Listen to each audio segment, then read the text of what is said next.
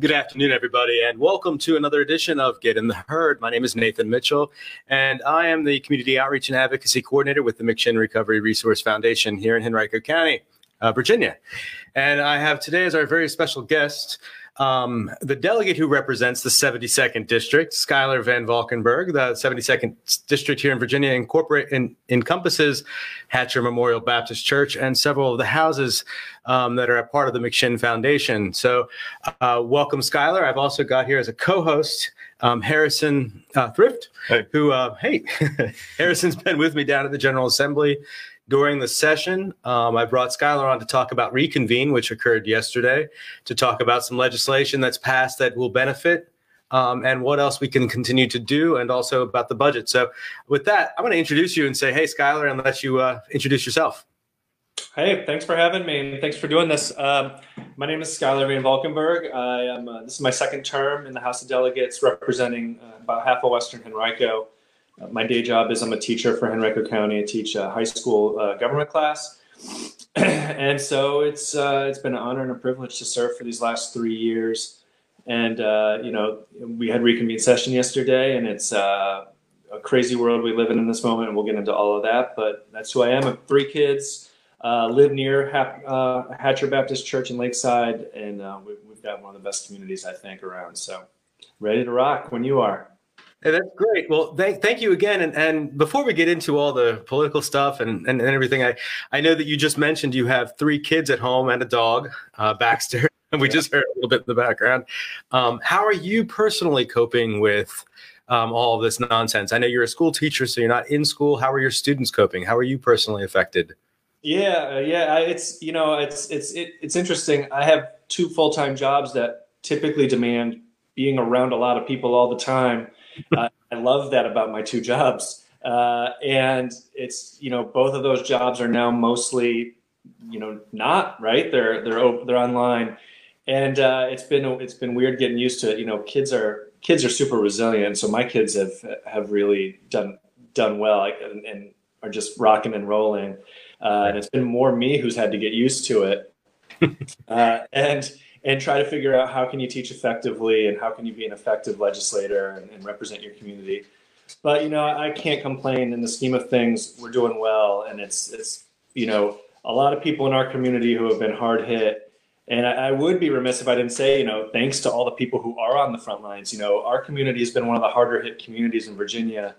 We have the Canterbury Recovery Center that's lost about 50 people.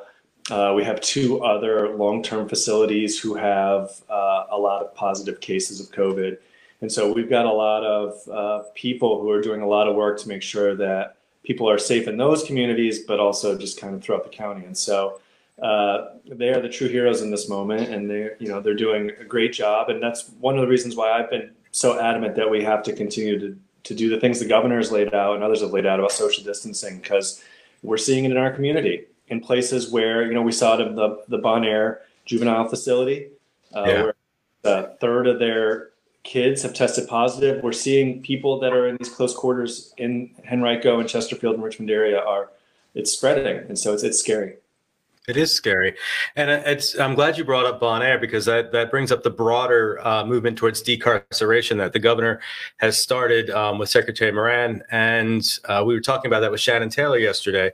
And I believe it's a 17% decrease in the incarcerated population that we're seeing right now, which, on the face of it, as a person who doesn't believe that incarceration is the best way of handling situations, especially substance use disorder, I'm happy to see that. What makes me a little nervous is that we're not seeing transition plans and making sure that we have housing and accommodations for people once they get out of the incarceration. So, as a facility that handles a population coming, reintegration into society, we're looking at making sure that we can meet those challenges. And one of those ways we need to meet that challenge is making sure that we have the funding available. And we had an exciting 2 months where, this blue wave came through. You were part of the 2018 beginning of that wave, or the 2017 beginning of that wave, and the 2019 continuation of that. And it's great because it's meant opening up, new possibilities.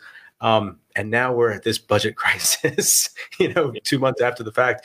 So what's going on with the budget? Let's go start with that. Yeah, I mean, that's kind of the big question, right? We passed. I think the backdrop to that is we passed. I think a really solid budget not even 2 months ago that invested in education, invested in healthcare, invested in a lot of areas that I feel that we've neglected for the last decade.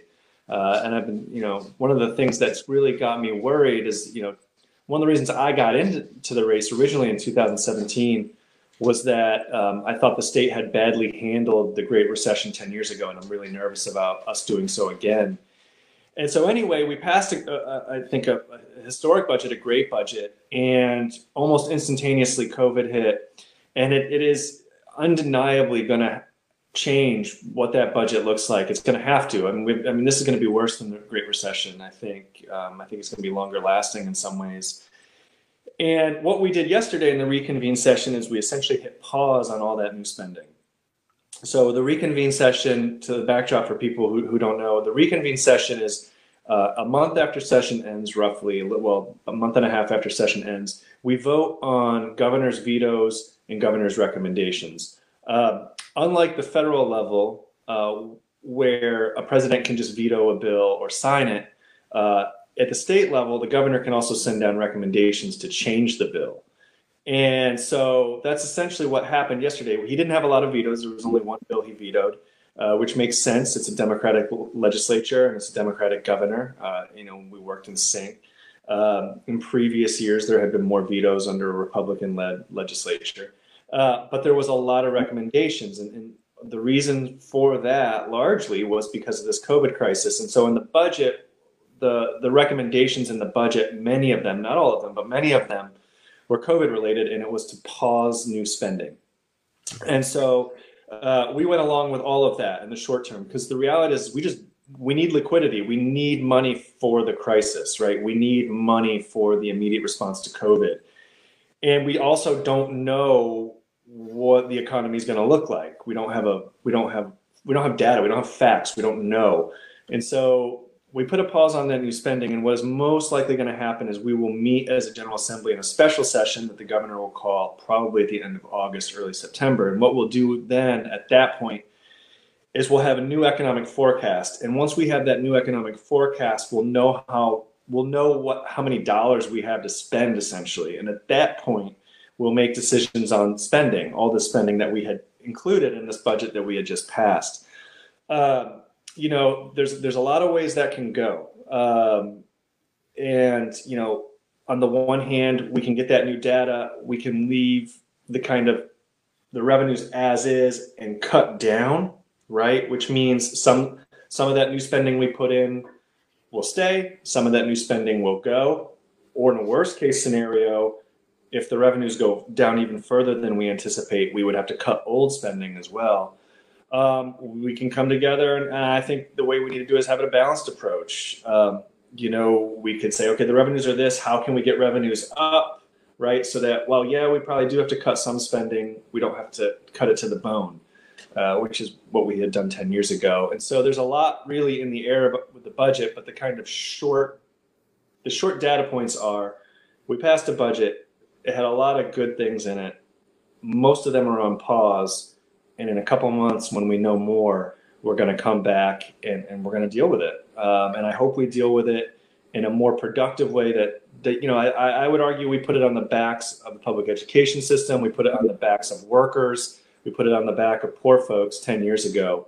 And I think that set our state back a decade. And so I hope we don't do that again. Well, and I think if you've been watching, random Facebook comments all over the internet in the last few months, you can see that teachers are getting the credit they finally deserve. I come from a family of a lot of teachers, so I have a great appreciation for what teachers do and for the funding that isn't usually available for teachers. So I think when you're seeing memes where people are saying, "Get these people $1 billion a day."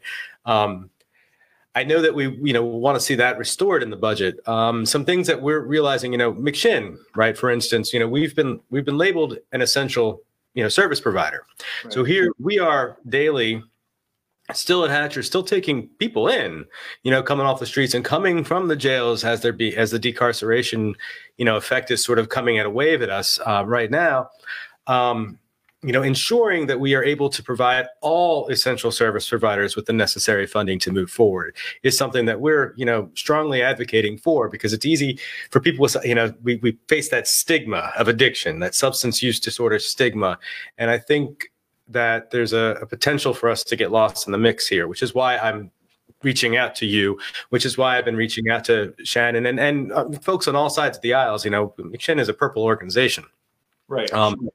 Yeah. So, I think I'm grateful. I'm looking forward to, the next couple months and seeing where we go with the budget. I know that this is, going to be drastic changes, but we still need help, and we're seeing an increase in calls. So we're begging for help. Well, and I'll jump in right there. I think there's a couple things too. One is going to depend on the federal response, right? Yeah. What do the feds send down? And one thing that they've already done is boost their Medicaid payments, for instance, right? Which has helped the states. One thing that we've done in the short term is we've boosted our Medicaid and Medicare payment to nursing homes, $20 per day per person, which was in response to the fact that places like Canterbury, they have workers that have to work at 2 or 3 facilities to make a living, right? And that was causing that causes problems in a good time, let alone in a crisis like this.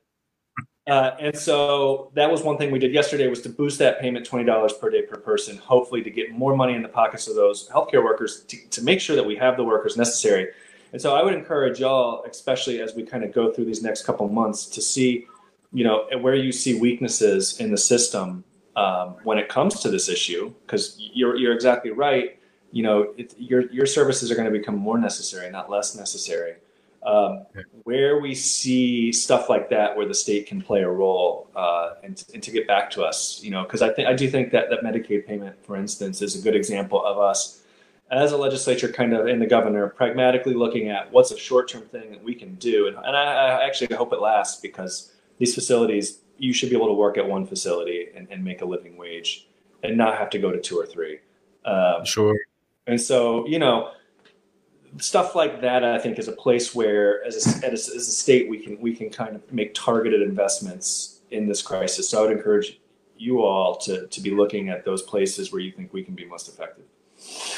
And we have applied, with the Small Business Administration has done, funding for nonprofits. I know that we've, reached out, and we're looking at the federal ways to make up our deficits here. A couple of things now that did go through this legislature that are really exciting to me personally, and Harrison was part of this. Is why one of the reasons I'm here is that the Chesterfield Recovery High School that got passed by Carrie Coyner, Republican. I forget where she lives. She lives in Chesterfield, I imagine. Where is she? She's in Chesterfield. In Chesterfield, yeah. She got that passed, but that's another one of those budget items that got put on hold until the next emergency session comes in. So, we're seeing that already play out a little bit in putting things on the back burner for that. But we did see some wins that are going to go into immediate effect. I think the driver's license bill. People who don't people are not going to have their licenses suspended simply because they haven't paid their fines, their court fines and fees. That was an exciting for many of us, because it affects something like 600,000 people. It affected last year when the budget amendment went through. Yep, that was exciting, and thank you for that. You personally have had some things going through you've had an exciting year. Good and bad, I think, right? I know your issues are more electoral. You actually, aside from the recovery stuff that I work on, I'm fascinated by the things that you're fascinated by. The way that elections happen. I really love that stuff. So I really want to nerd out with you at some point on that stuff. So, but tell me what you've been doing. Yeah. So me personally, I worked on kind of 2 big picture areas this year. One was, and I had some bills that were outside of that, but 2 big areas. One was school safety issues, where It had been a 2-year project that had come out of a committee that the previous speaker, Kirk Cox, had created after Parkland on school safety. And myself, Jeff Bourne from Richmond City, and Mike Mullen from Williamsburg had really kind of led the way on the Democratic side of putting forward this kind of broad swath of policy of what we thought would make schools safer. And the basic argument was the way you make schools safe is you look at this wide range of policy. So, it's counselors, it's gun violence prevention, it's school resource officers, it's communication between the school system and parents. It's not one thing, it's a lot of things. And this year, we pretty much finished our agenda that we had laid out 2 years ago, which was really exciting. The gun violence prevention stuff passed because we had a Democratic majority.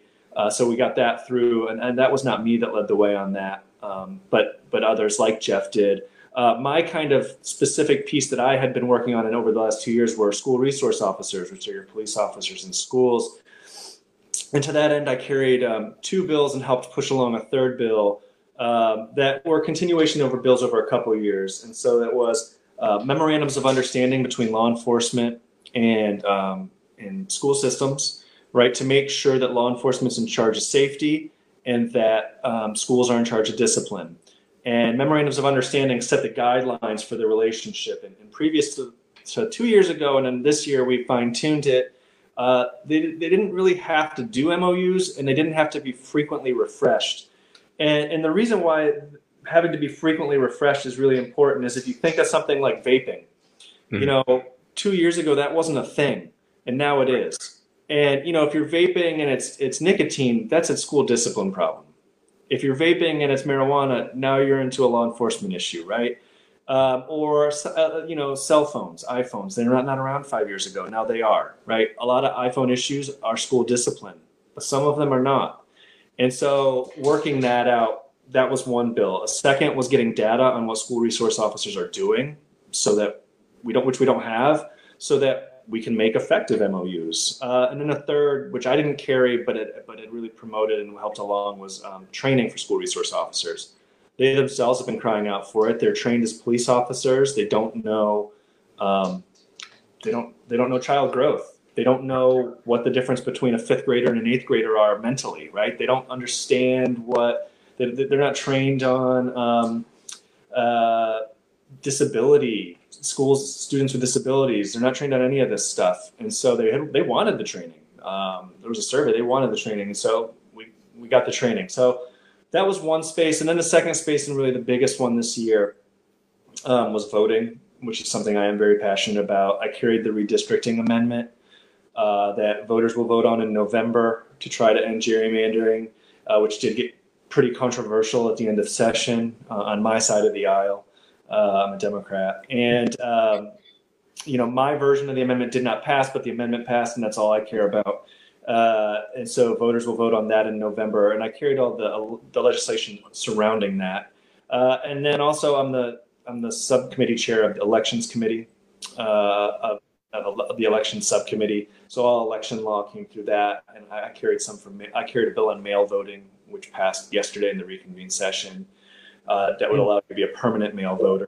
And we opened up no excuse absentee voting. We made elections election day a holiday. We got rid of the voter ID law. We did a whole lot of things around elections to make voting more accessible. We had been ranked 49th out of 50 states for voter accessibility 2 years ago. And so that changing was really the biggest thing for me. But I care a lot about elections and fair elections. And so that was really my big push this year. I did some other stuff, which I'll just do. I did a bill that I've been trying to get passed for a couple of years, banning non-competes for low-wage workers. So you work at you're a hairstylist, or you work at a nail salon, or you work at McDonald's. Increasingly, these workers were getting non-compete clauses slapped on them, which, so the real famous example is Jimmy John's, where Jimmy John's in the Chicago area were slapping non-competes on. You couldn't work at another place that made sandwiches for 3 years, which meant that if you worked at Jimmy John's in Chicago, you couldn't work at any other restaurant or fast food place in the city for 3 years because of the way that it was written. And there's examples of like the woman who was a hairstylist at the West Broad Village who couldn't work at another salon within the whole Richmond area, and so it's bad for workers. It's bad for because low wage workers typically get better wages when they move to a different job. It's also bad for entrepreneurship. You're a hairstylist, you started a salon, and then you want to go start your own, right? You're working at the hair salon in Shore Pump, and you say, you know what? I live in Lakeside. I want Lakeside to have a sweet hair salon, and so I'm gonna do that. Or you work at the Starbucks, and Lakeside needs a coffee shop. I'm gonna open one up, and you can't because you got a non-compete. And so banning those for low-wage workers was I was really excited about that law passing this year because I think it's the right thing to do. It's good policy. It's a win for capitalism. It's a win for workers. And so, yeah, that's a snapshot of what I did. I'm talking for a long time now, so I'll stop there. There were several things that happened, and the one thing I haven't mentioned yet is Senate Bill 667 that was carried by Senator Boysko up in where is she, up in Loudoun County, I think. Is that Baxter back there? Baxter. What kind of dog is Baxter? He's a pit bull mastiff mix, so he's 80 pounds muscle. All right. Senate Bill 667. Senate Bill 667 is an enhanced Good Samaritan law, and this allows for this allows individuals who are suffering a substance use related emergency, often an overdose, to get the help that they need, and encourages people to call in an emergency without the risk of being arrested. The current law, as it is right now, allows for individuals to have an affirmative defense. They still have to go through a lot of legal hoops before they can be not charged, or at least have the charges dismissed if they're helping another individual in an overdose crisis. This bill is a step forward in making it known that Virginia wants to help people who are suffering with a health issue instead of putting people in jail. It's another step, towards actually getting people health solutions to a healthcare crisis. That was an exciting step that was made this year, and I know that you voted for that, and thank you. Some other things that have happened. Really big one. Little marijuana decriminalization. How about that? You mentioned that with the vaping. That's a big step in Virginia. We've really been traditionally a very tough on crime state in a way that I think is very counterproductive. Creating crime where there shouldn't be a crime created. Right. You're making something a crime that shouldn't be a crime. And the decrim bill is a good bill. It is a good bill. It's the right thing to do. Personally, I would have gone farther. The civil penalty, I think, it wasn't necessary, but I think it's a good bill. It gets us on the right step. I think Attorney General Herring really he kind of got the ball rolling on this in many ways when he put out that op-ed. I don't remember when it was. It was before session, maybe November, December, where he kind of laid out the steps about what we should do. Step one should be decriminalization. Step two, we should look at expungement, and we should study legalization. Step three, right, is a full legalization. And I think the decrim bill does a good job of that. Yesterday in reconvene, we voted on two governor's amendments. One of them would have taken away the ability to get a jury trial with that civil penalty, which we both the House and Senate stripped out. And the second one was to delay the study for legalization for a year, from 2020 to 2021. And that was stripped out as well. And the rationale behind stripping that out was that the General Assembly already has a study that's going to be done next year. Let's get both of these studies done, and let's start looking at what it is, right? I think the governor is a little hesitant about legalized marijuana. And to put my cards on the table, I am too. I think I'm for doing it, but doing it in the right way. And I have worries around kids in schools. But getting those studies done and starting the process of thinking about it, I think, are also along with the decrim bills, are also really important step forwards as well. So I think the decrim is good, but so are the fact that those studies are going to be done, and we're going to be able to look at a world and what does legalized marijuana mean in Virginia. Yeah, that is very important. Harrison, any questions for the delegate? Yeah, I heard a little bit about the changes to voting laws, and I'd like to hear a little bit more about the changes to the required identification. Sure. Yeah. What exactly was the change there? So it basically takes us back to where we were before that law passed. And that law passed, the voter ID law passed in 2000, and I believe it was 9, maybe 2010. It was in the McDonnell administration. And what the law was before is you either show an ID or you sign an affidavit claiming that you are who you are. And so under threat of a felony charge. So it basically takes us back to that. And the reason why that's important is we know that it's traditionally people in urban areas, poor urban areas, predominantly minority voters who don't have an ID. And I know to a lot of people that the idea that you don't have an ID sounds crazy. But a lot of people don't have access. And a lot of people, to get one and to take work off or where the DMV is. And the affidavit power is still pretty strong. You're signing that you're legally doing this under the threat of a felony charge. And so the bill basically just takes us back to where we were, 2009, and strips out the legal requirement that it has to be an ID. Right. So if I was going to vote and I did not have an ID, I would have to sign an affidavit? Correct. That's the process. If Correct. You do have an ID, do you still have to present it? Yep. Mm-hmm. Okay. Gotcha. And we've broadened out what the IDs are.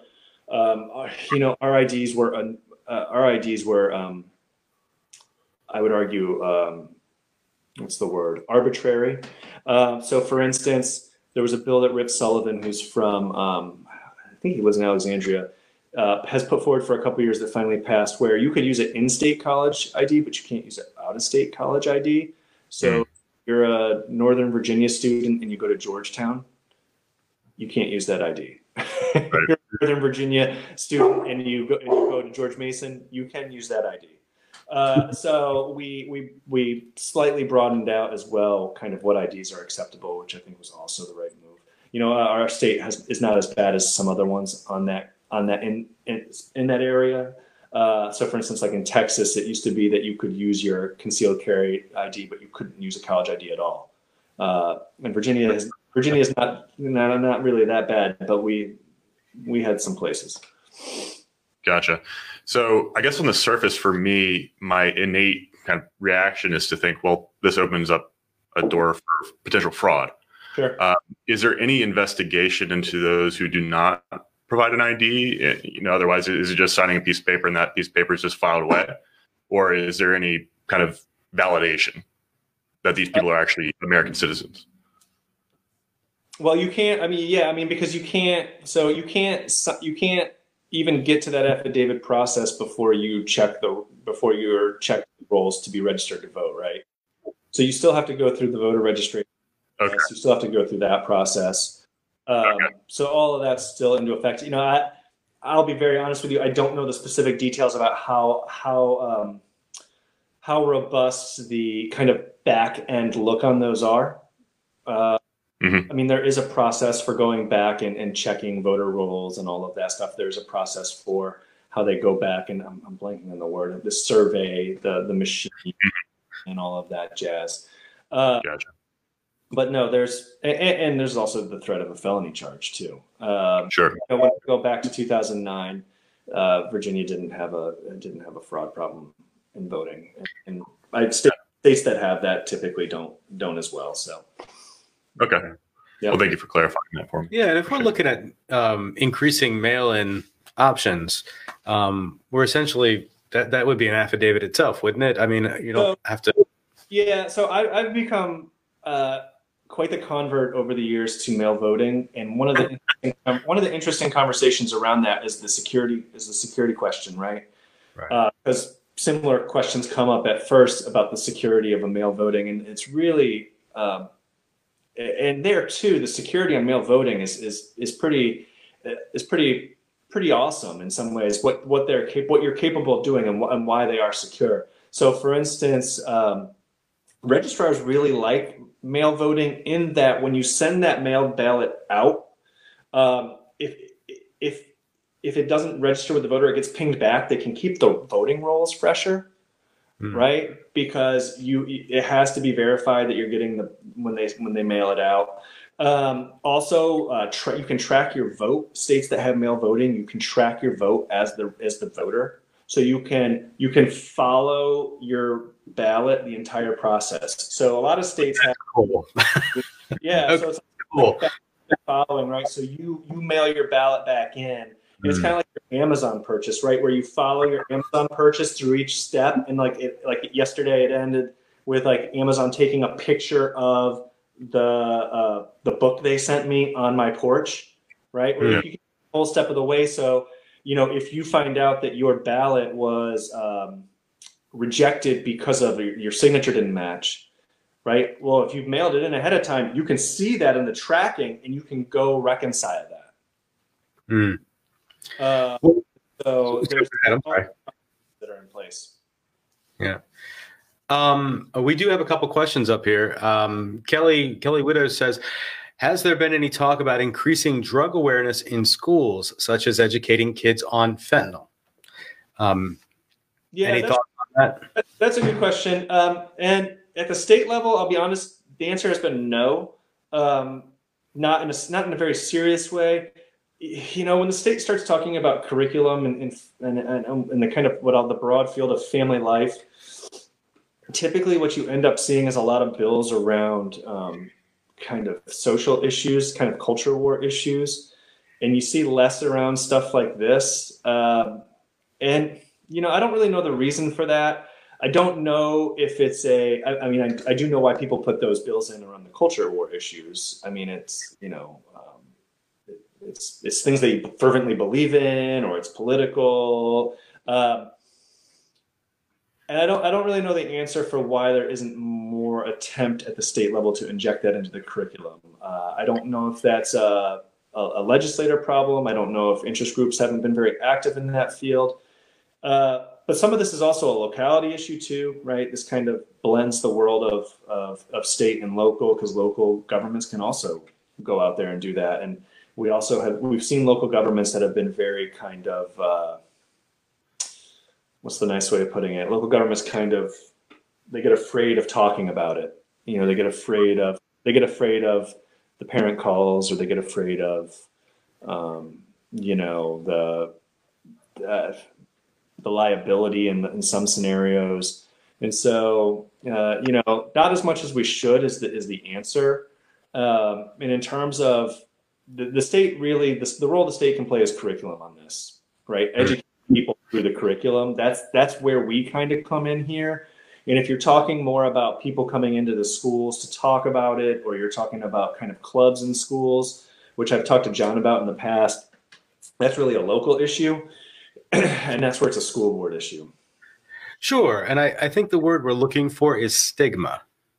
As the stigma of addiction continues to be centered around making people criminals for having a public health issue, for having a healthcare problem, that stigma boils down to not wanting to talk about that.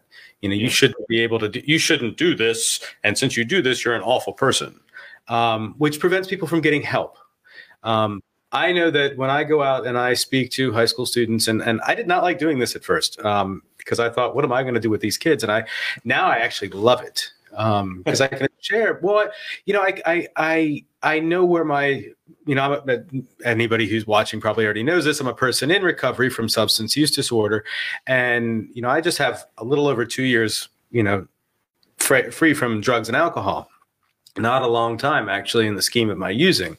And I used for a long time since I was a kid, and I had some successes in a career. So I didn't know that recovery was available. I just knew that I didn't like who I was personally. It's a self-esteem. It's a feelings disease, right? This is a mental health issue that is, I mean, it's classified as a mental health issue, and it's not being addressed, in an effective manner. And we just kind of say, well, don't do this. No, no, no.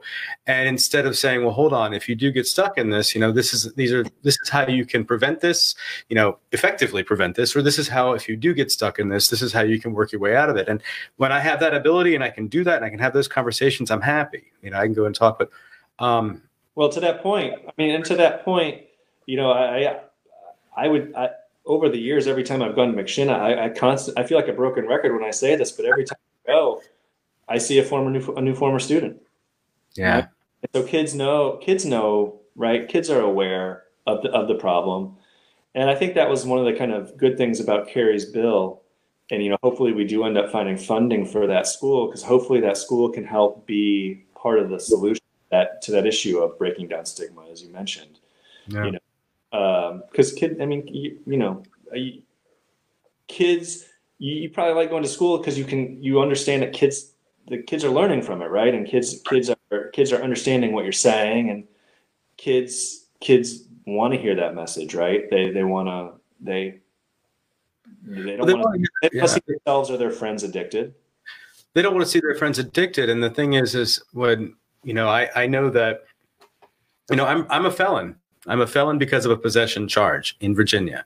And what that means is that, I had an illegal substance on me when I was arrested. And because, getting off of drugs and alcohol is not necessarily a, straight, one day you're using and the next day you're not, I continued to use before I went to trial, and I messed up and I threw away the first offenders law. Now, and I bring that up because, some people will say, well, there's a first offenders law. Well, yes, but if you're in pretrial and you continue to use and you're not actually getting any help at that time, or not thinking about recovery because you don't know what recovery is, and all you know is that you're a felon.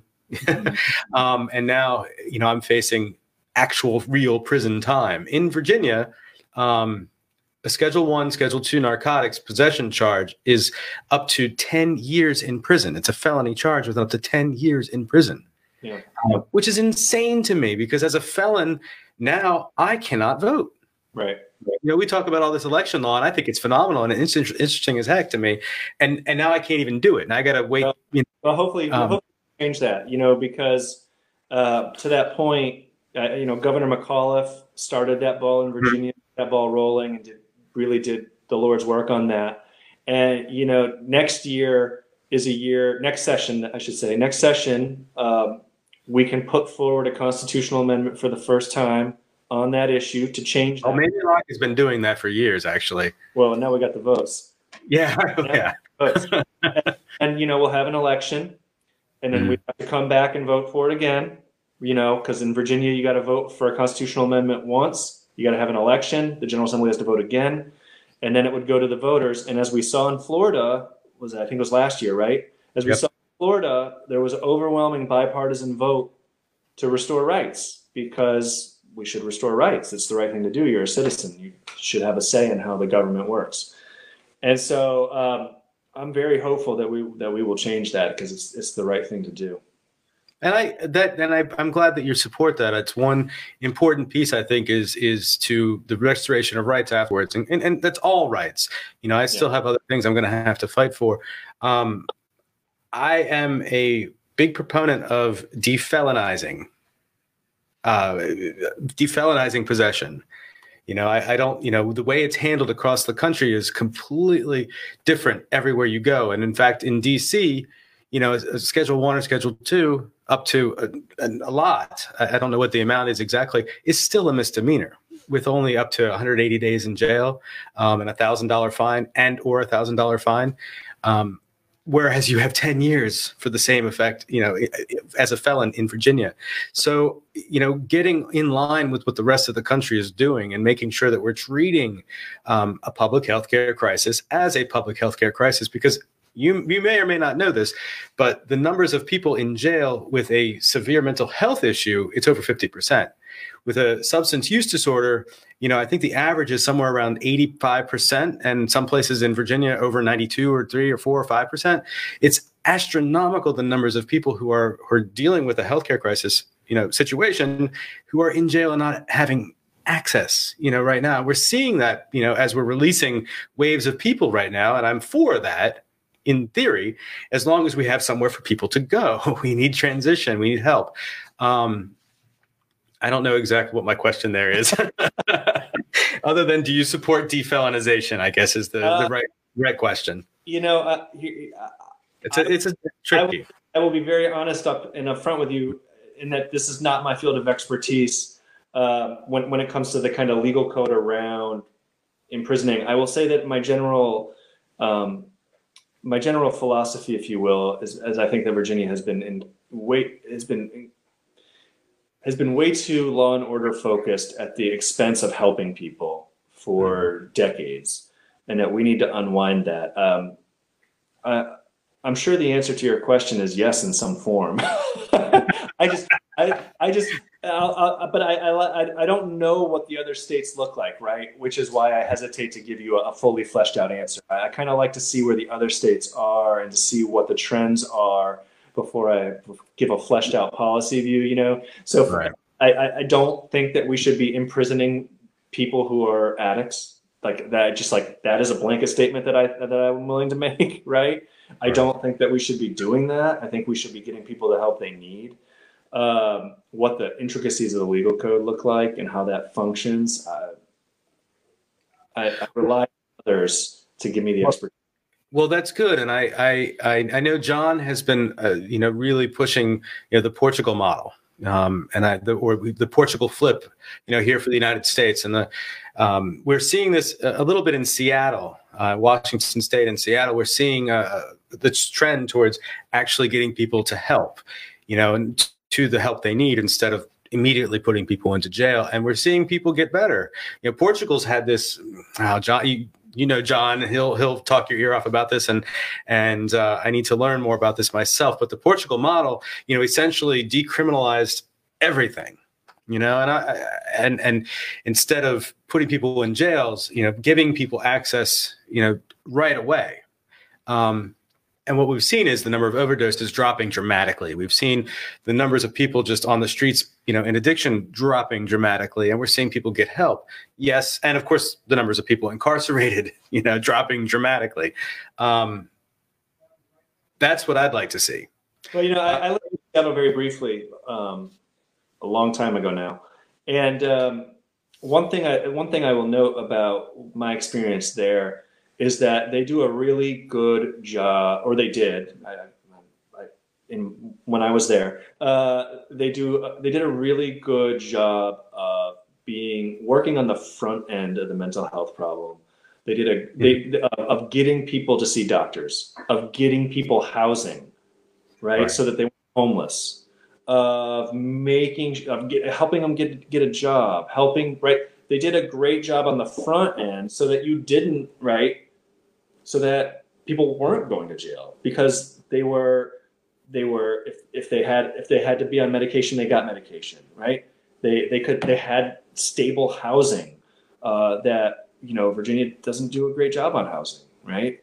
And so they were very proactive, which is how we should be on everything, right? Not just this issue, but just in general. I mean, I think, right, we should be proactive in education. We should be proactive on mental health. That's one of the big reasons, for instance, the pre-K program that the governor and the first lady pushed is so important. I mean, right, if you're proactive and you educate kids when they're 2, 3, 4, and 5, right, and get them a solid education in the beginning, not only are you helping families, right, and people who work, but you're helping kids get a better education so that when they go out into the real world, they've got the skills they need. So, I mean, I think in all these places, the more proactive we can be and the more we can make sure the supports are there that people need. And that's just, that to me is common sense. Yeah. Excellent. Any questions? No, not the moment. Todd, you've been quiet over there. My producer, Todd, over here. Any thoughts, questions? I see a few comments. Yeah, I mean, we have a few comments. Come on. From Kim, Kim had said, jail is not the answer for those suffering with substance use disorder. I do support decriminalization of substance use. Or war on drugs war on drugs has not and does not work. And, yes, the Portugal model has worked. So you have, and then Emily also commented saying, so far, so good. So, so you do have a couple comments coming in here. But no, that's, it's everything on my end. I had my microphone down, so I wasn't, chewing gum into the mic. So thank you for that. Skylar, I have one more question for you. Yeah, sure. And this is a question I'm asking everybody as they come through. Important to recovery for me, recovery from substance use disorder, is an attitude of gratitude, making sure that I find gratitude in my life, because they say that a grateful addict doesn't use. So what I'm going to ask you now is, what are you grateful for today? Cool. That's a great question. What am I grateful for today? I want to give a special shout out to all of the people that made the reconvene session work yesterday, both for the House and Senate. There was a lot of people, a lot of people will see the news about the votes we took and us being there and us being in masks. But there was dozens of police officers there to protect us. There was the janitorial staff. There was the clerk staff for both houses that got it together and organized it. And, all these people work really hard and we're just as at risk as us, right, of spreading COVID. And so I think they deserve a special shout out because what they did to prepare us and to make it so that we had a successful day is really commendable and it really shows just how awesome they are. So I'm especially grateful to them, as in light of what we went through yesterday. And I'm also grateful. I'm really grateful to all of the first responders right now and healthcare people. I mean, I said it at the beginning, but in Henrico, we've been particularly hard and seen the kind of tragedy up close. And we've got a lot of people who are putting in the work to ensure that there's less suffering, less people are getting sick. And they're busting their tail for our community, and so I want to give a shout out to them too. And I'm grateful to them. And last time, I'm grateful to our community. I think we've got an amazing community. I think it's one of the real beautiful things about just the entire region, right? Not just Henrico, but Richmond, Chesterfield. I think people pull together, and walking in Lakeside or going to a local restaurant, people have smiles on their face. They're waving. They're trying to make the best out of a bad thing. And, that makes me very thankful as well. Helps me keep a smile on my face and helps me keep going. So those are the things that I'm particularly grateful for today. That's great. You actually, I do have one more question. Yeah. You just made me, because you said walking around Lakeside. I've seen you run around Lakeside. Yeah. I've passed and I'm like, there's our delegate. McShin has a run club and we meet on Wednesdays in the afternoons and you're shaking his head no. You're in? Clearly I'm not part of that club. Harrison's run with him a few times, but Bob and Jesse has too. Matt here has done that. You're welcome to run. I can get you the information. We'd love to have you. Yeah, it's fun. Text it to me. It's funny. I was running a couple days ago, and I'm walking, and this guy, we come to the corner, and he takes out his earphones, and we wave, and he looks at me, he goes, "It's the damnedest thing." He goes, "We can't be anywhere or talk to anybody, but I've seen more people in this neighborhood in the last month than I have in the last year." That's the truth. Yeah. That's Harrison and I are housemates, and there's been a lot of people walking. We're not in your district. We're over in Willett's district, but we've seen a lot of people walking around the neighborhood. It's beautiful, walking backwards too. That one lady who walks backwards is a little weird, but Interesting. I haven't seen that. Skylar, thank you for joining us. Thank you, Baxter, for joining us. And I hope all your kids are still doing okay back there, all three of them. Are they home with you now? Not with me right now. So. All right. Well, thank you for joining us. Thank you to Harrison, my co-host over here, and to Todd, my forever producer. Thank you all. I do want to do a shout out for Saturday for Getting the Herd After Hours. Yeah, he was a dog. I got Harrison. So. Shout out This Saturday, is it Saturday, right? Yeah, Saturday night at 9. John has. You asked me. You just threw me on the spot. It's okay. No, I got this. He's got Dan Schneider. Dan Schneider is the protagonist in the documentary on Netflix called the Pharmacist. Yeah. Thank you. If you haven't watched it, definitely watch that. I know you've been watching Babylon Berlin, so if you haven't watched that, watch that. Also, and this might be more interesting too. He's got Miss America with him. So he's going to have Miss America and Dan Schneider. It should be a really good show. And if you want to tune in, or if you want to ask some questions online, John's a character. Oh, so please tune in. With that, thank you again. And tomorrow, our guest, actually, tune in tomorrow. Tomorrow, I've got David Aldridge as my guest. Yeah. So please tune in for that, and we'll see you later. Thank you very much. Thank you, everybody. Bye.